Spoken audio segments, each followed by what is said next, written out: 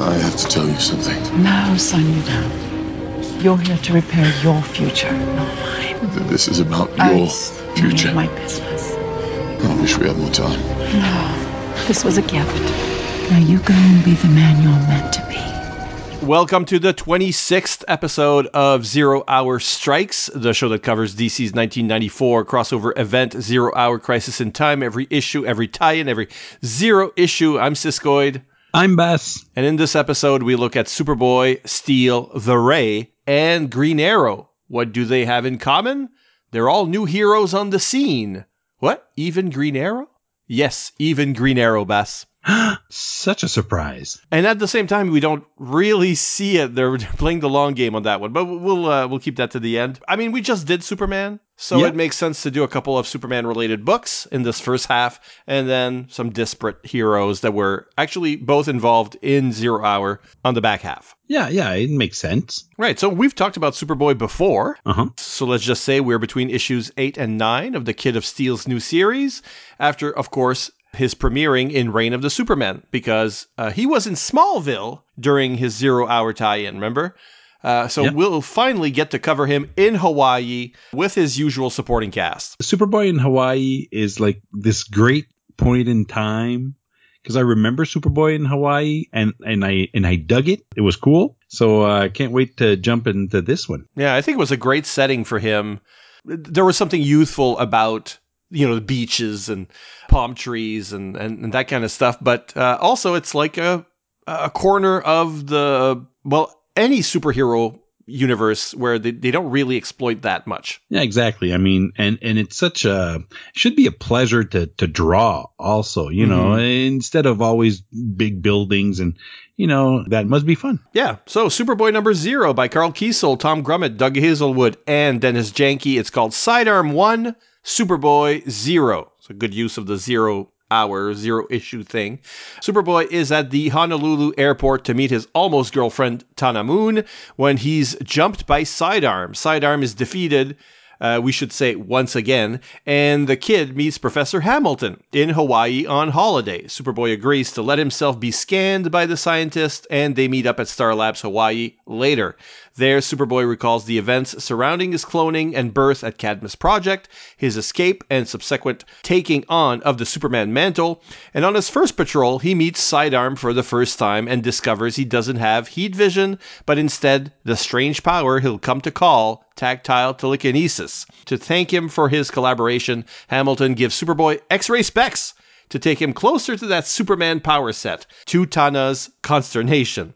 At a prison on the east side of Hawaii later that evening, a toothsome new villain breaks out.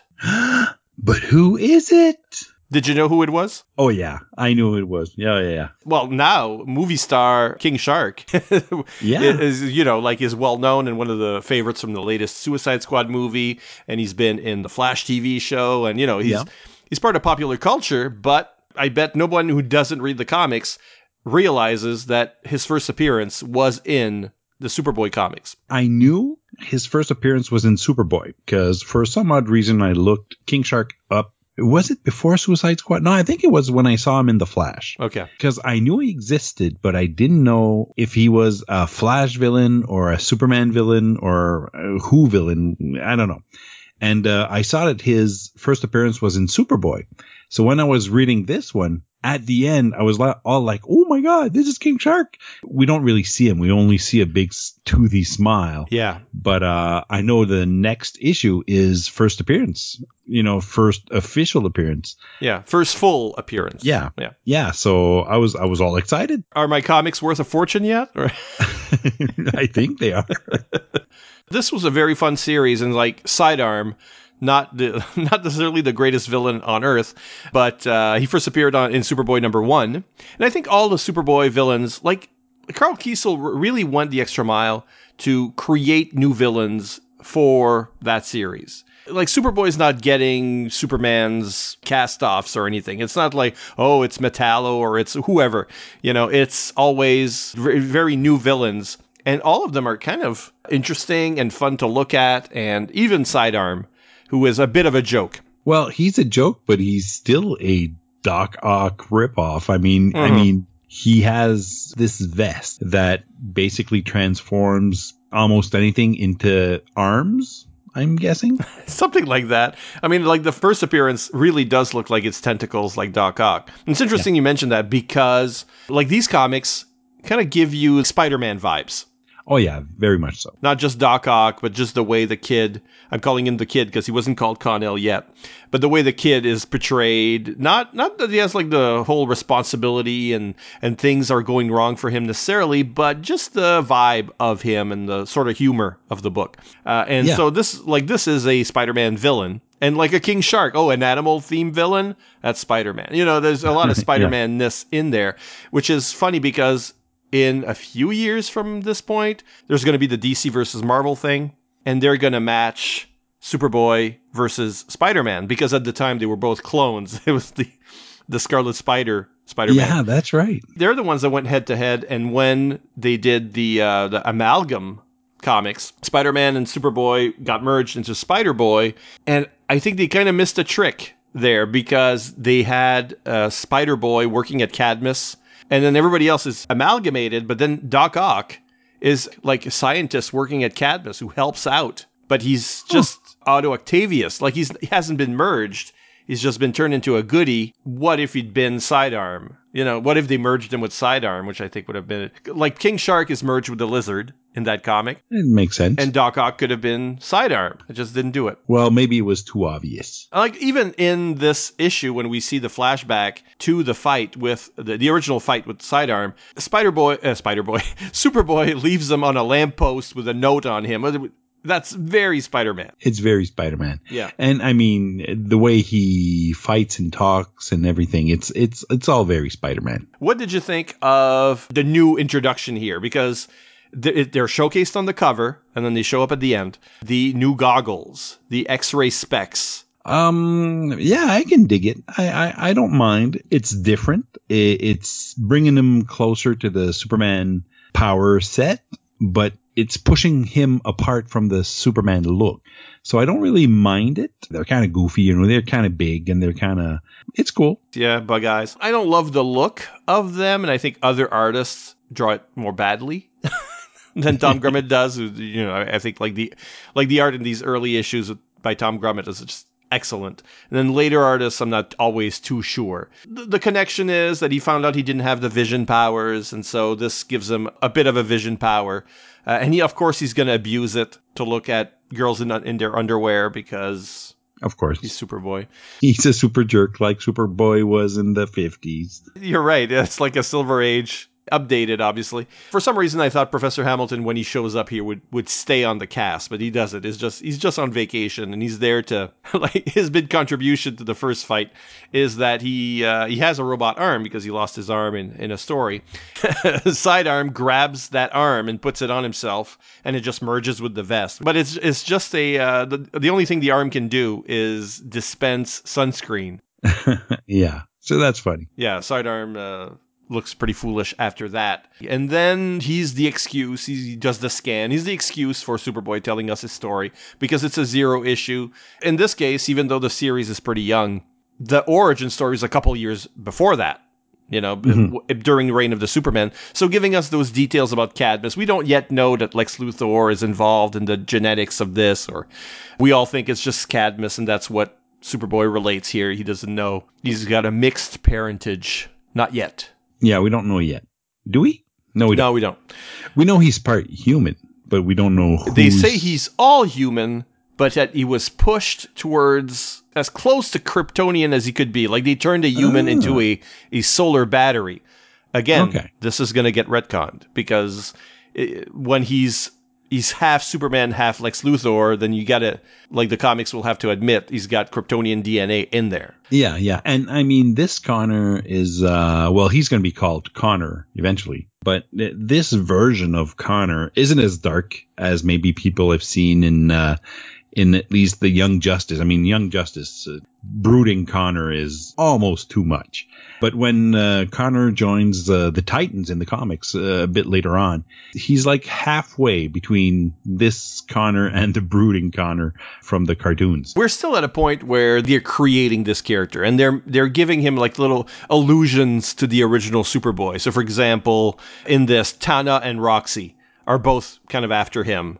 You know, the journalist who's sort of Lois Lane, and Roxy is his agent's daughter, but she's a little more glamorous, a little more like a pretty girl kind of feel. So she's Lana Lang, you know, in the Silver Age when the two girls were fighting over Superman. You know, that's that kind of thing. Or he mentions this. Maybe I should build a super museum. Yeah, that's kind of funny. Actually. Which is very a classic arrogant Connell move, but it's a reference to the Legion era Superman museum and Superboy's connection to the Legion, a Legion that no longer exists. So, you know, they're like weaving in those ideas that used to be part of the legend and giving them to Connor in a different way. It's always very fun. I love Carl Kiesel's work on this series. I know I've said this before. I'll say it again. I love it. It's a lot of fun, so I'm really loving it. I was looking at all the different goggle types, helmets that he might have picked, trying to figure out if they were like references to other things, but I don't think they really are. Although the closest is maybe when there's like this really ugly one that looks like it has got like a magnet. It's part Kirby, but it's also inked as if it were like an image thing, like X-Force-y, because he says, "Oh, marvelous," not probably a dig at Marvel, and then the look of it, but it doesn't look like any Marvel character necessarily. There's one that's kind of Cyclops-y, and he says, "Just call me Cyclops," and he doesn't pick that one. It's also not Cyclops. So there's not like, they're not Easter eggs. I couldn't figure it out either. I mean, I basically pushed it aside thinking maybe it's a little nod to the maybe new heroes from the 90s or something, but maybe. I really couldn't figure it out. Yeah, 50s, 60s, there's a bit of everything. We didn't mention the cover. It's your basic Superboy breaking through a wall. Yeah. So it's pretty cool. It's a nice look to the costume. I mean, we see the costume, the red gloves, the leather jacket. He's a cool Superboy. And we see inside the story how he got the jacket. Like, okay, well, cover yourself up, you know, because he was born in the costume, and so like to be like a more incognito. One of the newsboy legionnaires gives him the jacket. You know, and eventually we know he stitched a Superman symbol in the back. But it's supposed to be now he looks different because of the red goggles. That's what it is. Basic. Based on this one issue, I think I know the answer, but would you keep reading Superboy? I would definitely keep reading Superboy. Okay. Oh, yeah, it's very fun. I loved it. I read it for a long time. I read that, and I read Superboy and the Ravers, which was like his off book, his second book, his team book. I read all of that. So, like you, I would keep reading Superboy from this point on if this were my very first issue. So let's look at the next Superman family character, Steel. Oh, yeah. And again, we did cover him in the first half of this project. Like Superboy, he graduated out of Reign of the Supermen and is now also between issues 8 and 9 of his series. Steel number 0 is by Louise Simonson, Chris Batista, and Rich Faber. It's called In the Beginning. It goes like this. A couple of senators are shot at by assassins dressed as armored car guards, and one dies, but the other is saved by Steel. The hitmen are then teleported away by Split of Hazard's Black Ops team, which we saw in the previous issue. John Henry Irons is then attacked by more superpowered Black Ops members and teleported to their facility, knocked out and strapped naked to a chair. Didn't this happen to Deathstroke as well? When he wakes up, he somehow makes his armor appear around himself and is stronger than ever, beats up Black Ops until he forces Split to help him escape. Throughout, we get glimpses into his past, whether through his own memories of his grandfather telling him about the legendary John Henry, or by Black Ops discussing his past at Amertech, building weapons, doing construction work, trying to hide from that life after his inventions are used without his consent, Superman saving him, and then being inspired by the Man of Steel's death to take action. Meanwhile, subplots about a serial killer, and White Rabbit returns after her presumed death. What did you think? Well, it's action-packed, that's for sure. I mean, so many things going on, so many punches, so many blasts, so many B villains. Really, there's a lot of, I mean, we've talked about this last time. I mean, these Black Ops, this team, they're very forgettable. They look like people who just got out of the gym and didn't take a shower. That's basically it. But Steel, all of a sudden, has this armor just appearing all around him, and we don't know why. Ooh, that's a new one. So can't wait to see why this happens. I can tell you a little bit, but I mean, it's a strange thing because he doesn't know. He's the inventor, and he doesn't know why. And I don't feel like he explores that mystery enough. I wonder why that happened. You should be a little more stressed about it. In the next couple of years, he finds out that he can teleport with the armor, so he can jump around himself. And I guess it's possessed by a demon, and he has to fight his own armor later. Anyway, I don't think it's a great storyline. Like, anytime you bring in some sort of mystical, like, demons and whatever, in what is very much a tech and science hero story, yeah, I'm not sure it works. And then having the suit possessed, and it's like, oh, this is like, oh, Zero issue. We got to change it up. We got to make Steel a little bit different. We got to launch a couple of plot lines here because it's the Zero issue, but changing him so that somehow now he has insta change and eventually teleportation that he can't even explain himself. That's messy. So yeah, it's messy. But this is a messy character. Like, we like Steel. We even watched his movie, right? Yeah.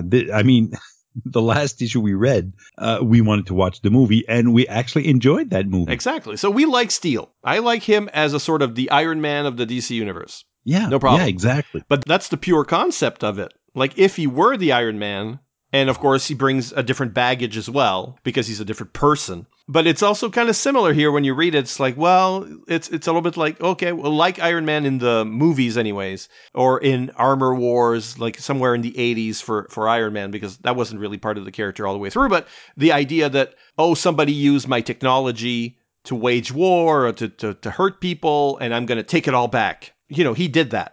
Steel. Yeah. So there is a parentage there with Iron Man for sure. But there's also the whole, I feel like maybe that character was not that in the beginning. Like, the first time you see him, he's as a high-rise construction worker. Yeah. Like, that doesn't fit the industrialist weapons maker. Like, he's inspired and he builds an armor, and you're wondering, well, how does a construction worker build all this high tech? And it kind of feels like it's not necessarily that high tech at the beginning. You know, so you got the big hammer. Yeah. At that point, it's basically armor with jet boots and a hammer. Yeah, it's still more than a construction worker would normally. So he's got to have a background. And then they implanted all this other background onto him to make him a viable lead. So I feel like when you're reading this, you're going, well, how do these two things get together? So they're saying, oh, well, then he hid out in Metropolis. You know, he changed jobs. He's trying to be undercover. He's doing construction work, even though he's this super engineer. So he's working below his level, let's say. Yeah. And it feels like it was cobbled together. Like, that origin is messy because it's got to have all these different things that don't necessarily match. It's not a big problem. I mean, every time we're getting these Zero issues, there's sort of an origin story being told. Did you like the way it was done with, like, different people having different elements to tell? I think it was fine. Yeah, I didn't hate it. Thing is, there's just so much stuff going on. I mean, somebody's getting punched or flying off or being carried or, in every page. I mean, this is action-packed, almost too much. I like the way, because we had a Batman issue that was kind of like that also, where different point of views were... Right. Talking about Batman, and I kind of enjoy that. It's a way to go. It feels like a movie almost. So yeah, I don't hate it. You like it more than Shell Shock. Like, this is a character who's unimpressed with the origin story. She says, "That's it," and I would say, Louise Simonson, maybe not do that.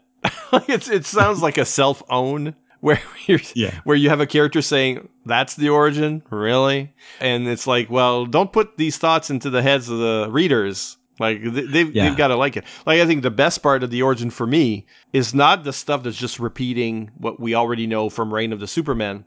in the early issues of this series. It's the bit at the beginning where his grandfather's telling him about the historical and / legendary John Henry, who built the railroad, helped build the railroad. He was named after that person.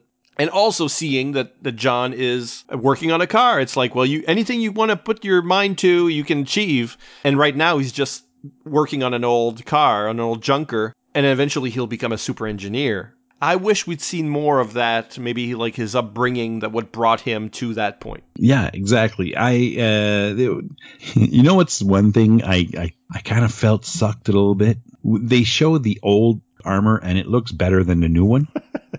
Yeah, I know. It's not that the new armor isn't good. I like the two-tone metal thing, and, that's fine.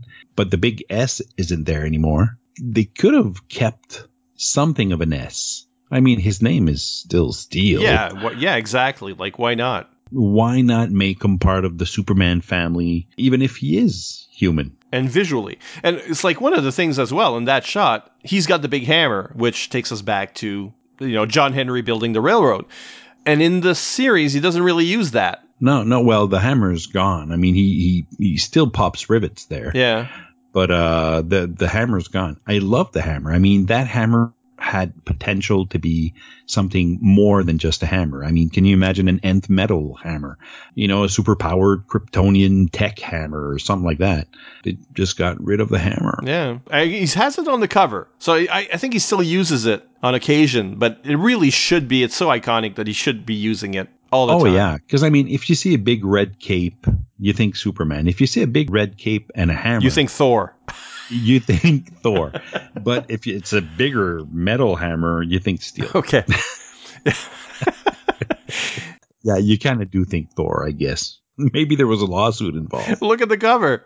I mean, if you want to sue DC, look at that cover. It even looks like there's lightning striking the thing. So yeah, really. It really is a Thor shot. You know what? I say make the hammer bigger and badder. I mean, if you're not going to call it Mjolnir, might as well make it a badass hammer. Yeah, it's got a longer shaft, so that's how you know. I think Steel should be up for some kind of reinvention. There's a multiverse thing going on right now, and I think that Steel should make a big ass comeback because I love that character. I hope he comes back and he's part of the Superman family because, I mean, there's so much heart in that character. It's a great character. Was it a good series based on this one issue? Would you have kept reading Steel? I would have kept reading Steel because I really did like the last one. This one is okay, and I would at least give it a shot. Okay. I'm going to say that based on this, I hate these villains. They've been appearing twice now. I don't like them. It's just 90s dullness. So there's nothing here to keep me on. I think I would not be reading Steel going forward. Oh, well, that's sad. In reality, I did, but not for long. We'll take a short break. When we come back, we'll talk about the Ray and Green Arrow. Stick around. You said I was a liar. I'm not. People think you are good, but you are bad and hard-hearted. I'll let everyone know what you have done. I am a free human being with an independent will which I now exert to leave you. To marry you would kill me. I'm a badass woman. What's wrong with that? Can't hold me back. Yeah, I'm a badass woman. Just made like that, but I'm proud of that. 'Cause I'm a badass woman. Dear Reader, a Jane Eyre podcast. Join me, Stella, as I look at the legacy of Jane Eyre by Charlotte Bronte through the lens of its varied and various interpretations. TV, film, radio, theater, sci-fi, erotica? Pun intended. Does Jane Eyre transcend culture, time, place, and galaxy? Listen and find out. Coming soon to the Fire and Water Podcast Network. You can't ignore no more. I'm a badass woman. We're back and continuing our discussion of Zero Issues starring some of DC's new kids on the block. So who's next? The Ray.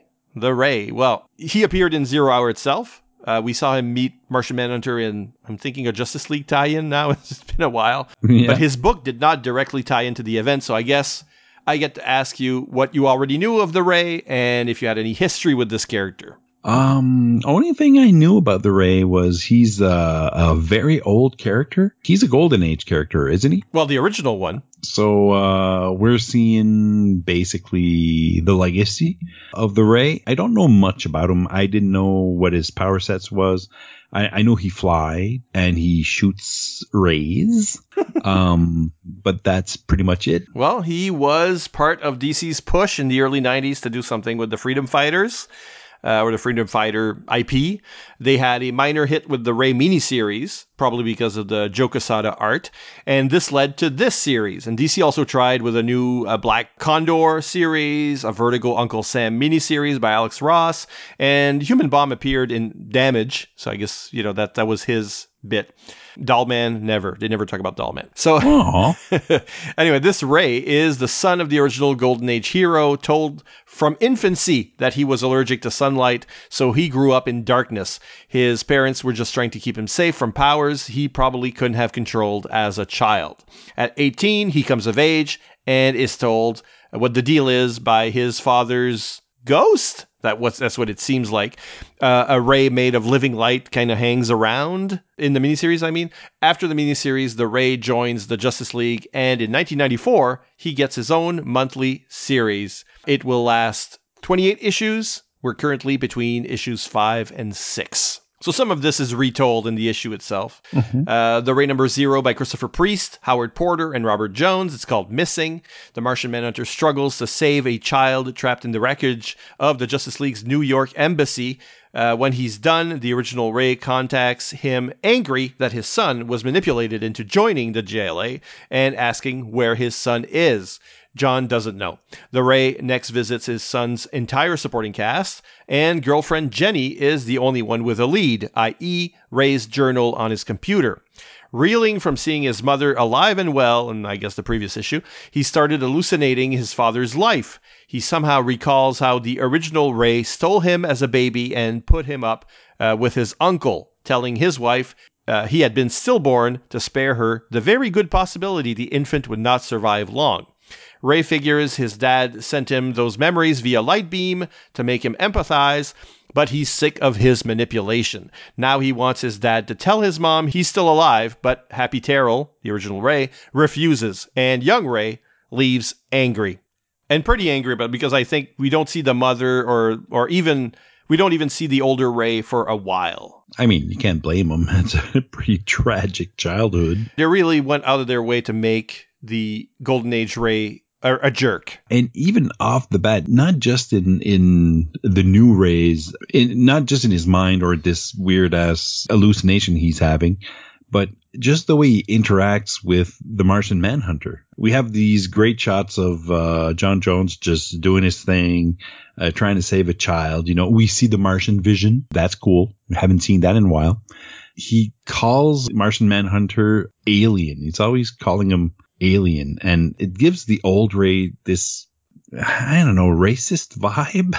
There's something wrong with him in the sense that, like, he thinks the Justice League manipulated or forced young Ray into joining, and it's more innate of, oh, and I was the mentor, and now I'm no longer the mentor because these other heroes have taken him under their wing and made him part of the community and made him do stuff like, fight for the universe in 0 Hour, among other things.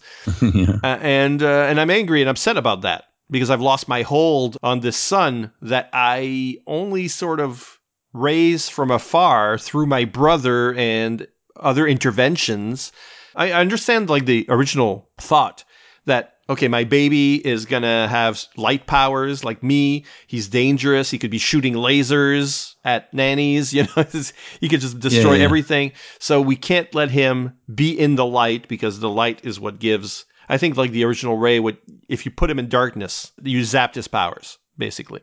So he needed light. And so the baby's going to be the same. And I don't want my baby to destroy the house or hurt people or blow our cover. Like I've had this marriage to take care of at this point. So I get it. He gives them to his brother. He's probably still visiting, as a light beam, at least. He's following up. So all the lies he told at the beginning were to protect people and protect their feelings. But then now Ray went out into the light and he's not dangerous. He's got powers that he controls. So how about you stop the whole manipulation thing and let him live his life and, I don't know, act like a normal father or whatever, but... Or at least a mentor. Something. So don't go and fight the Martian Manhunter. So it feels like a bit of a takedown of that original character. I don't know. He's off his rocker. Yeah, something's not right with his heart. No. You've got that heavy angst stuff because you got a young hero, but there's a lot of nice humor, especially in the part with John. He's obviously not human, and the kid he's saving is going, you're green. It's like, it's acne. He's giving like these weird excuses that wouldn't never fly. But I mean, we're a while after Wahaha Justice League, but he's still got that deadpan humor going for him. And I love the bit where like the Ray is talking into his head using light pulses against his tympanic membranes or whatever. Yeah. It's not real telepathy. This is telepathy. And it's like a great use of big letters or sort of become the effect. And you see the Ray appearing because he's invisible at that point. You sort of see a shadow. I love that panel. Yeah, that was great. So I like the humor of this. And then as we get into the Ray's origin, there's less humor because it's about a terrible thing that a parent did to his child. And keeps on doing it. I mean, at the end there, the way his dad just pushed him away at the end. That was horrible. That was heartbreaking. He goes to the house and his mother's there and he tells his dad, I don't want to tell her. You're going to tell her. This is the mess you made and this is the mess you're going to clean up. So I'm not the one that's going to have the weird reaction from mom. You're going to tell her what you did and then you're going to introduce me. And he refuses to do that. He won't tip his life upside down for this kid. Relatable. Yeah. As people know from the last episode, relatable. Like instead of a beginning, which is a 0 issue, we get all the origin story, but that's like, okay, now the story's been told. This was the truth of his upbringing and all of that. And then they set it aside because he doesn't appear for, in the short term, the Ray doesn't appear. There's even like a time travel story where he meets the original Ray in his youth. Okay. But we don't come back to the adult, older Ray until much later. So this is kind of saying, this is closure. It's not closure because like he refuses to introduce him to his mother, but it's closure on this chapter of it. I don't think it's closure. I think it's closing the book without the closure. I mean, I guess it's kind of closure. I mean, you decide if you have closure or not, but it's much more brutal than closure. I think it's the kind of closure that you get at whatever 18 or 19 or however old he is now, which is no, this is going to be a trauma. He's going to have problems, relationship problems, bitterness, anger for a good while yet. Yeah. 100%. Before he lets go of that. I want to bring us to page 11. When you go to someone's house and they're not there and you sit in their recently drawn bath? Yes. Fully clothed. This is an odd moment. This is Black Canary's bath. Oh, okay. They had a short-lived romance during the Justice League, maybe? I don't know, but in this, I mean, she's going to co-star in this book for a few issues as well. So maybe so they've had a relationship. Okay. And judging from the fact that Green Arrow is supposed to be like 49 or something, Black Canary can't be much younger. This is a spring-autumn romance. High five to Ray. Well, maybe high five to Black Canary. Oh, no. She's, she could get anybody. Yeah, maybe it's more of a thing that the Ray that managed it. Well done, Ray. Yeah, the art here is by Howard Porter, who would do the JLA book with Grant Morrison. Okay. But I'm not sure Robert Jones is the best inker for him. It's a little bit scratchy. Yeah, it is. And I think Howard Porter works better when it looks glossy, the JLA look. But still, I think he's got a couple of money shots. I love the moment where page 18, where he comes into his power. He calls his power, it looks like. Oh, yeah, that's a great panel. Like even like that opening page with Martian Manhunter shooting his beam out of his eyes. Looks good. And also the cover. I mean, did you like this cover? I love this cover. This character looks incredible. The color scheme, he doesn't look like a bee, but he's black and yellow. And he looks badass. I mean, we talked about the panel on page 18, but the money shot of Ray shooting up, flying on page 19 is quite incredible. It looks a lot like the cover, actually. So, yeah, I really enjoyed the cover. I mean, this is a cover that pops out. I would have bought this just for the cover, actually. Sure, yeah. I like the way it's like, like the jacket or what his mom or whatever thought was a Michael Jackson jacket or something. Michael Jackson or band camp or something. It looks like it's so hot that it's kind of going mirage, like the way the jacket is just like very loosey-goosey, kind of painterly lines. And so it looks like a heat haze over the character, the way we're seeing him there. I mean, he looks so powerful. It's incredible. I think that this character just looks great. So let me ask you this.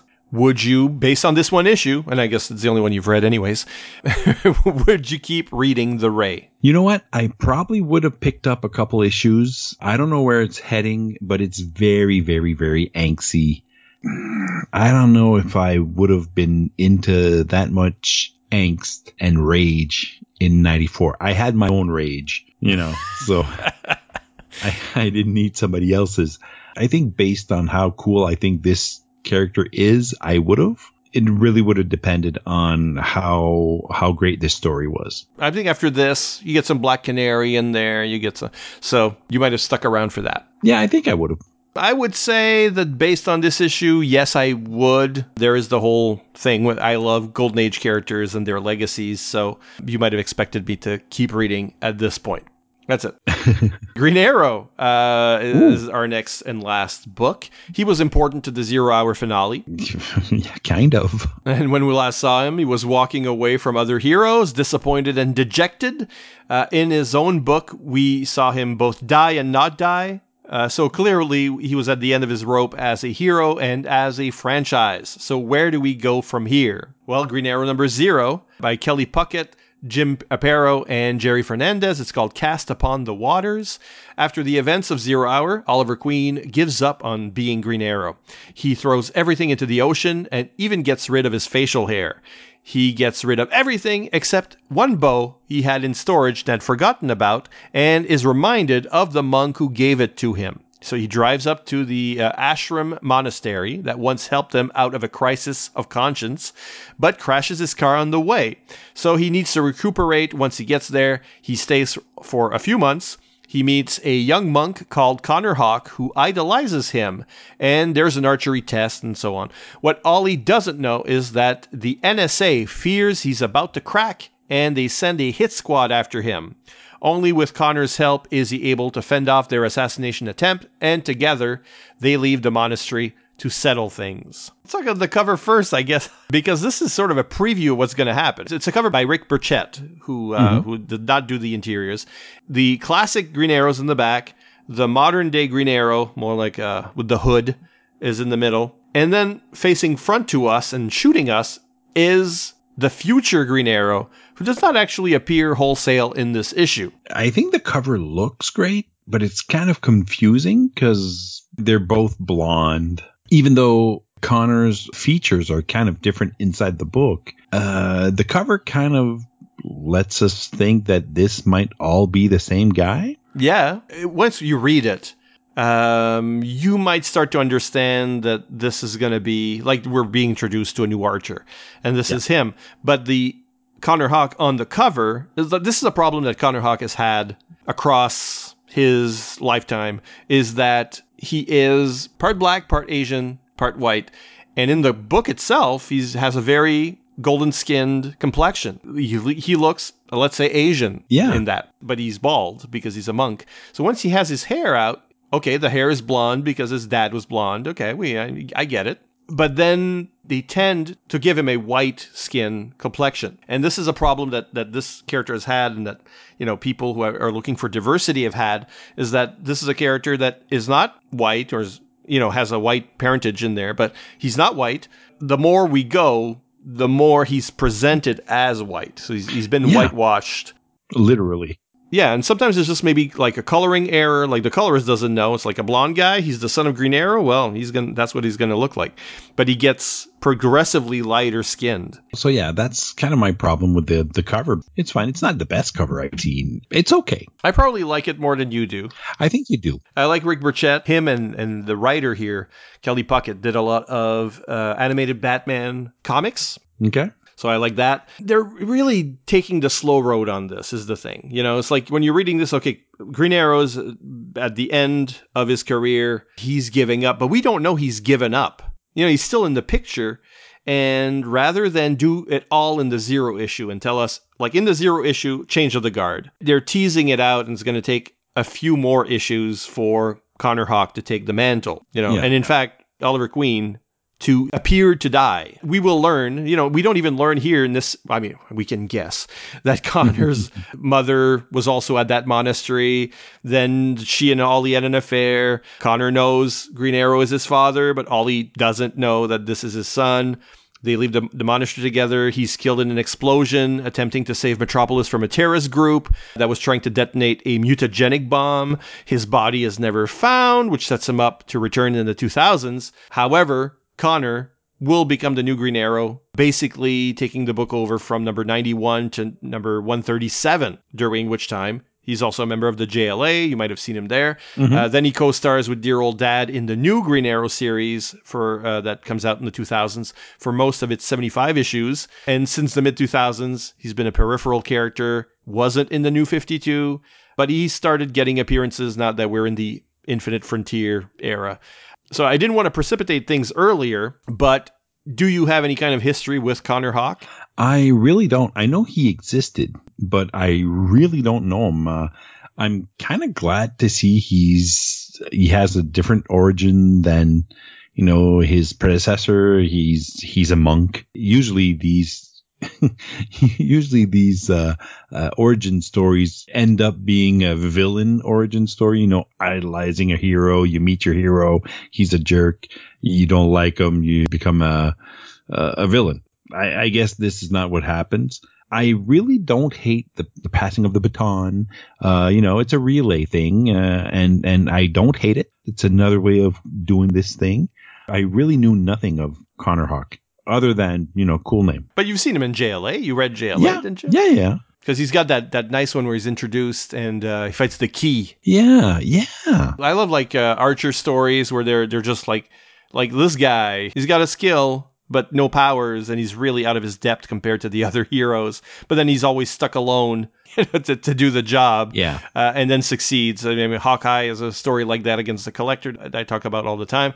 So the same thing with that JLA two-parters, like issues 6 and 7, I want to say, where he's alone in the JLA satellite or the Watchtower against the Key, and all the heroes they're all in alternate realities or virtual realities. So yeah, for me, Connor I wasn't reading Green Arrow at the time, and then I picked up a few issues with Connor Hawke in them. Like he crossed over with Green Lantern, for example. So I might have gotten that, you know, that kind of stuff. Did you enjoy him? Was it? I like legacy heroes, and I thought this was a good legacy character. Oliver Queen has so often been portrayed as a jerk that you can't help but like the new Green Arrow.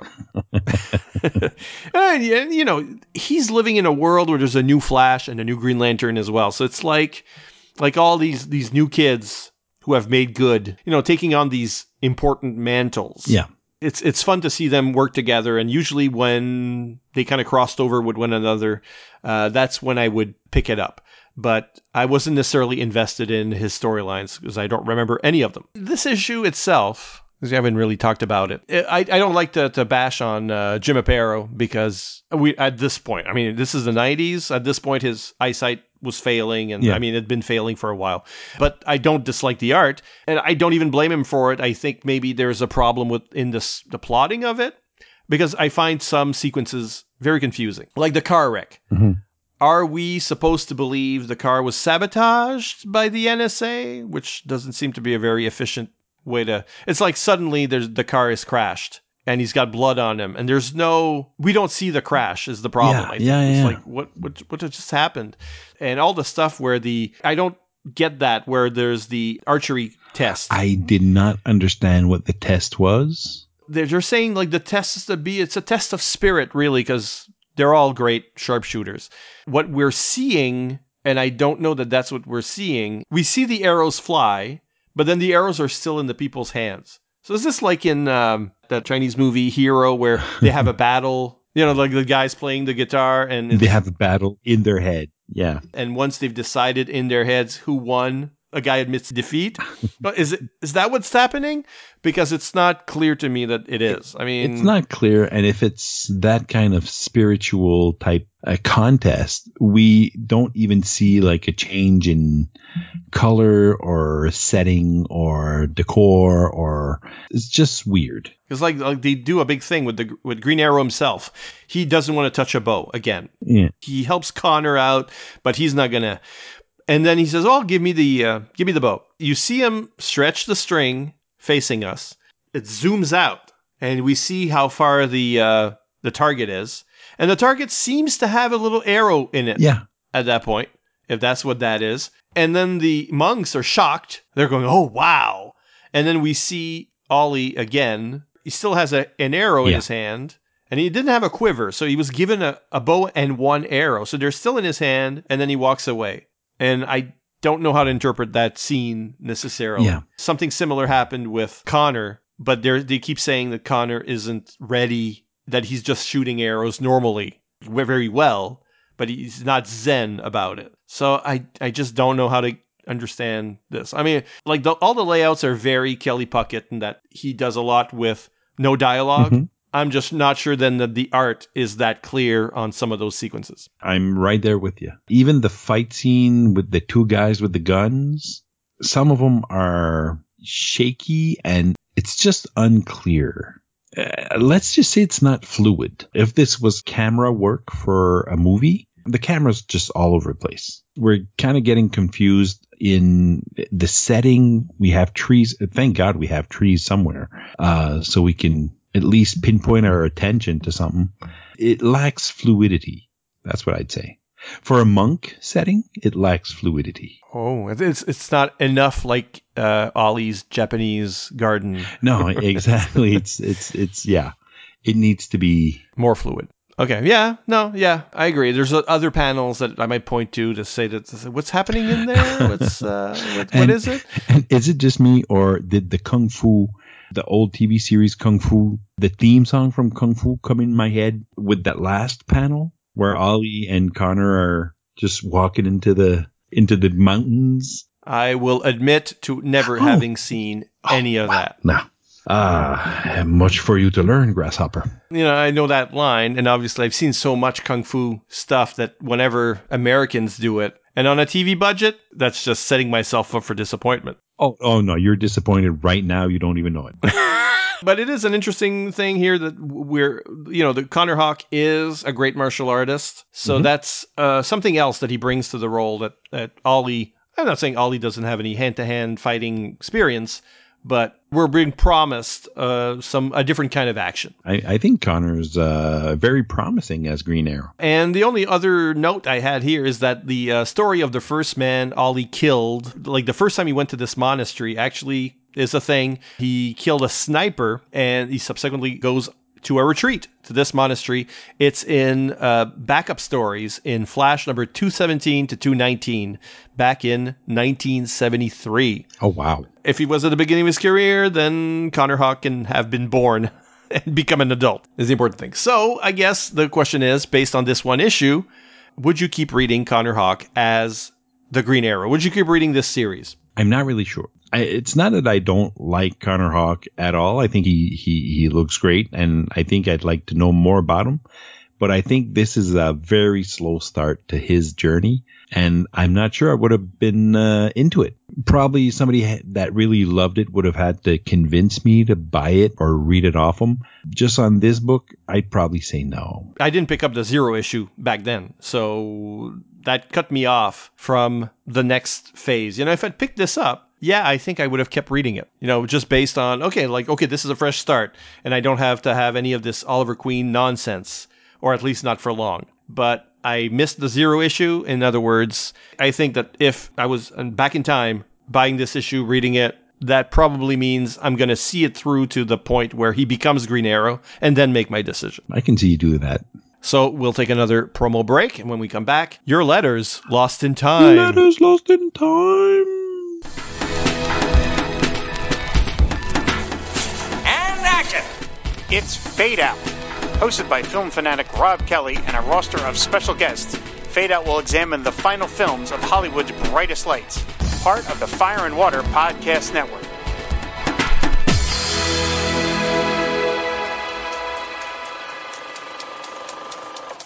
Letters lost in time. Letters lost in time. Letters lost in time. Excerpts from your comments on our coverage of the Superman Zero issues. Well, toy expert Chris Franklin confirms the Captain Action packaging that we noticed. And also on Conduit, he says he was all over the Superman, the Man of Steel action figure line from Kenner that was hitting shortly after this. DC and the Super Office really seemed to think he was going to be a villain for the ages, but not so much. I think his intense obsession with Clark was good for this story arc, and that's about it. Diablo Frank remembers the action figure too. He says Omega Yellow got power action cables and a removable mask, plus a trading card with painted Joe Jusko art. You were already entering the modern period of everybody gets a figure, but that was far more true of Marvel than DC, outside of Batman the Animated Series. Hush 0.5 story was lame, but the toy was nifty. I still feel like his once rarefied status deserves some kind of consideration. I do think the design is nice enough and the origin really was proto-Smallville. Agree, though, that his motivation was total nonsense and he either had to learn Clark's secret or, well, what actually happened. He died.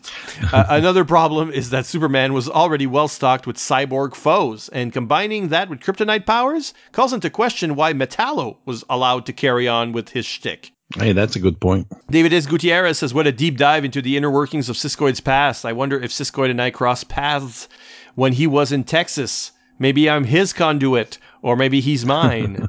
David lived in El Paso. I never went that far west. I would say no. So we don't even have to ask the question as to who is whose conduit.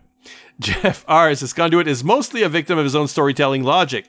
As mentioned, the next thing to do with him is to have him realize Clark Kent is Superman, and at that point, the second story can't end with him alive. Bronze Age amnesia being off the table. Him having a bit of a death wish built in doesn't help either. Rob McCarthy says, my dad, ever the amused bystander to comic plots, made this point. His name should be Kenneth. Nobody's scared of Kenny. That's true. Captain Entropy says, I didn't appreciate the government employees are evil theme that ran through many DC comics in the 90s. Well, that ran through everything because, there was no Cold War. We'd lost like the foreign enemy. So it's like X-Files, it's all government conspiracies. Yeah. In the 90s. He says, more importantly, Conduit's motivation never held up to scrutiny. A guy like that would eventually, or maybe immediately, figure out his dad was the problem, not Clark. Does anyone like Conduit? That's the question we should ask. I think the answer is no. Well, what about Michael Bailey? He says, Conduit to me is a fascinating villain because he was created for a purpose, he served that purpose, and then they killed him off.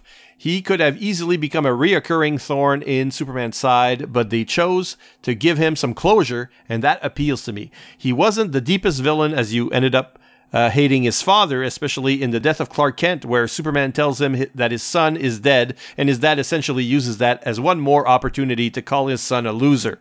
Nice guy. In an era where companies were looking for the next hot villain, the Superman crew said, this one has a shelf life. Neat.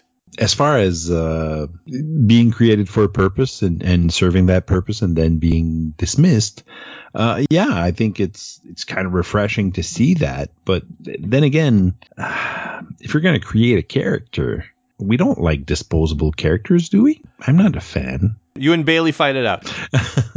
On that note, we have to mention that the Fire and Water Podcast Network has a Patreon page. So if you like our content, please think about making a one-time or monthly donation, the amount of which will allow you to unlock rewards. Get on the zero list at patreon.com/FW podcasts. Just like these fine folks did, they got on the zero list. That means they are going to escape the cataclysmic time wave that's still coming from both ends of history. Jim Bow has been saved from Camelot. So gone, the form of Jim. David Capoon has been saved from Suicide Slum and given a new lease on life. Michael Bailey has been saved from the Space Museum while he was being chased by Skeets. And Diablo Frank has been saved from whatever the heck dimension Stalker is supposed to be from. A reminder that you can leave comments at fireandwaterpodcast.com. Follow the Fire and Water's Facebook page or on Twitter. The account is FW Podcast. You might also want to subscribe to the show on Spotify. Next time on 0 Hour Strikes, the Justice League titles.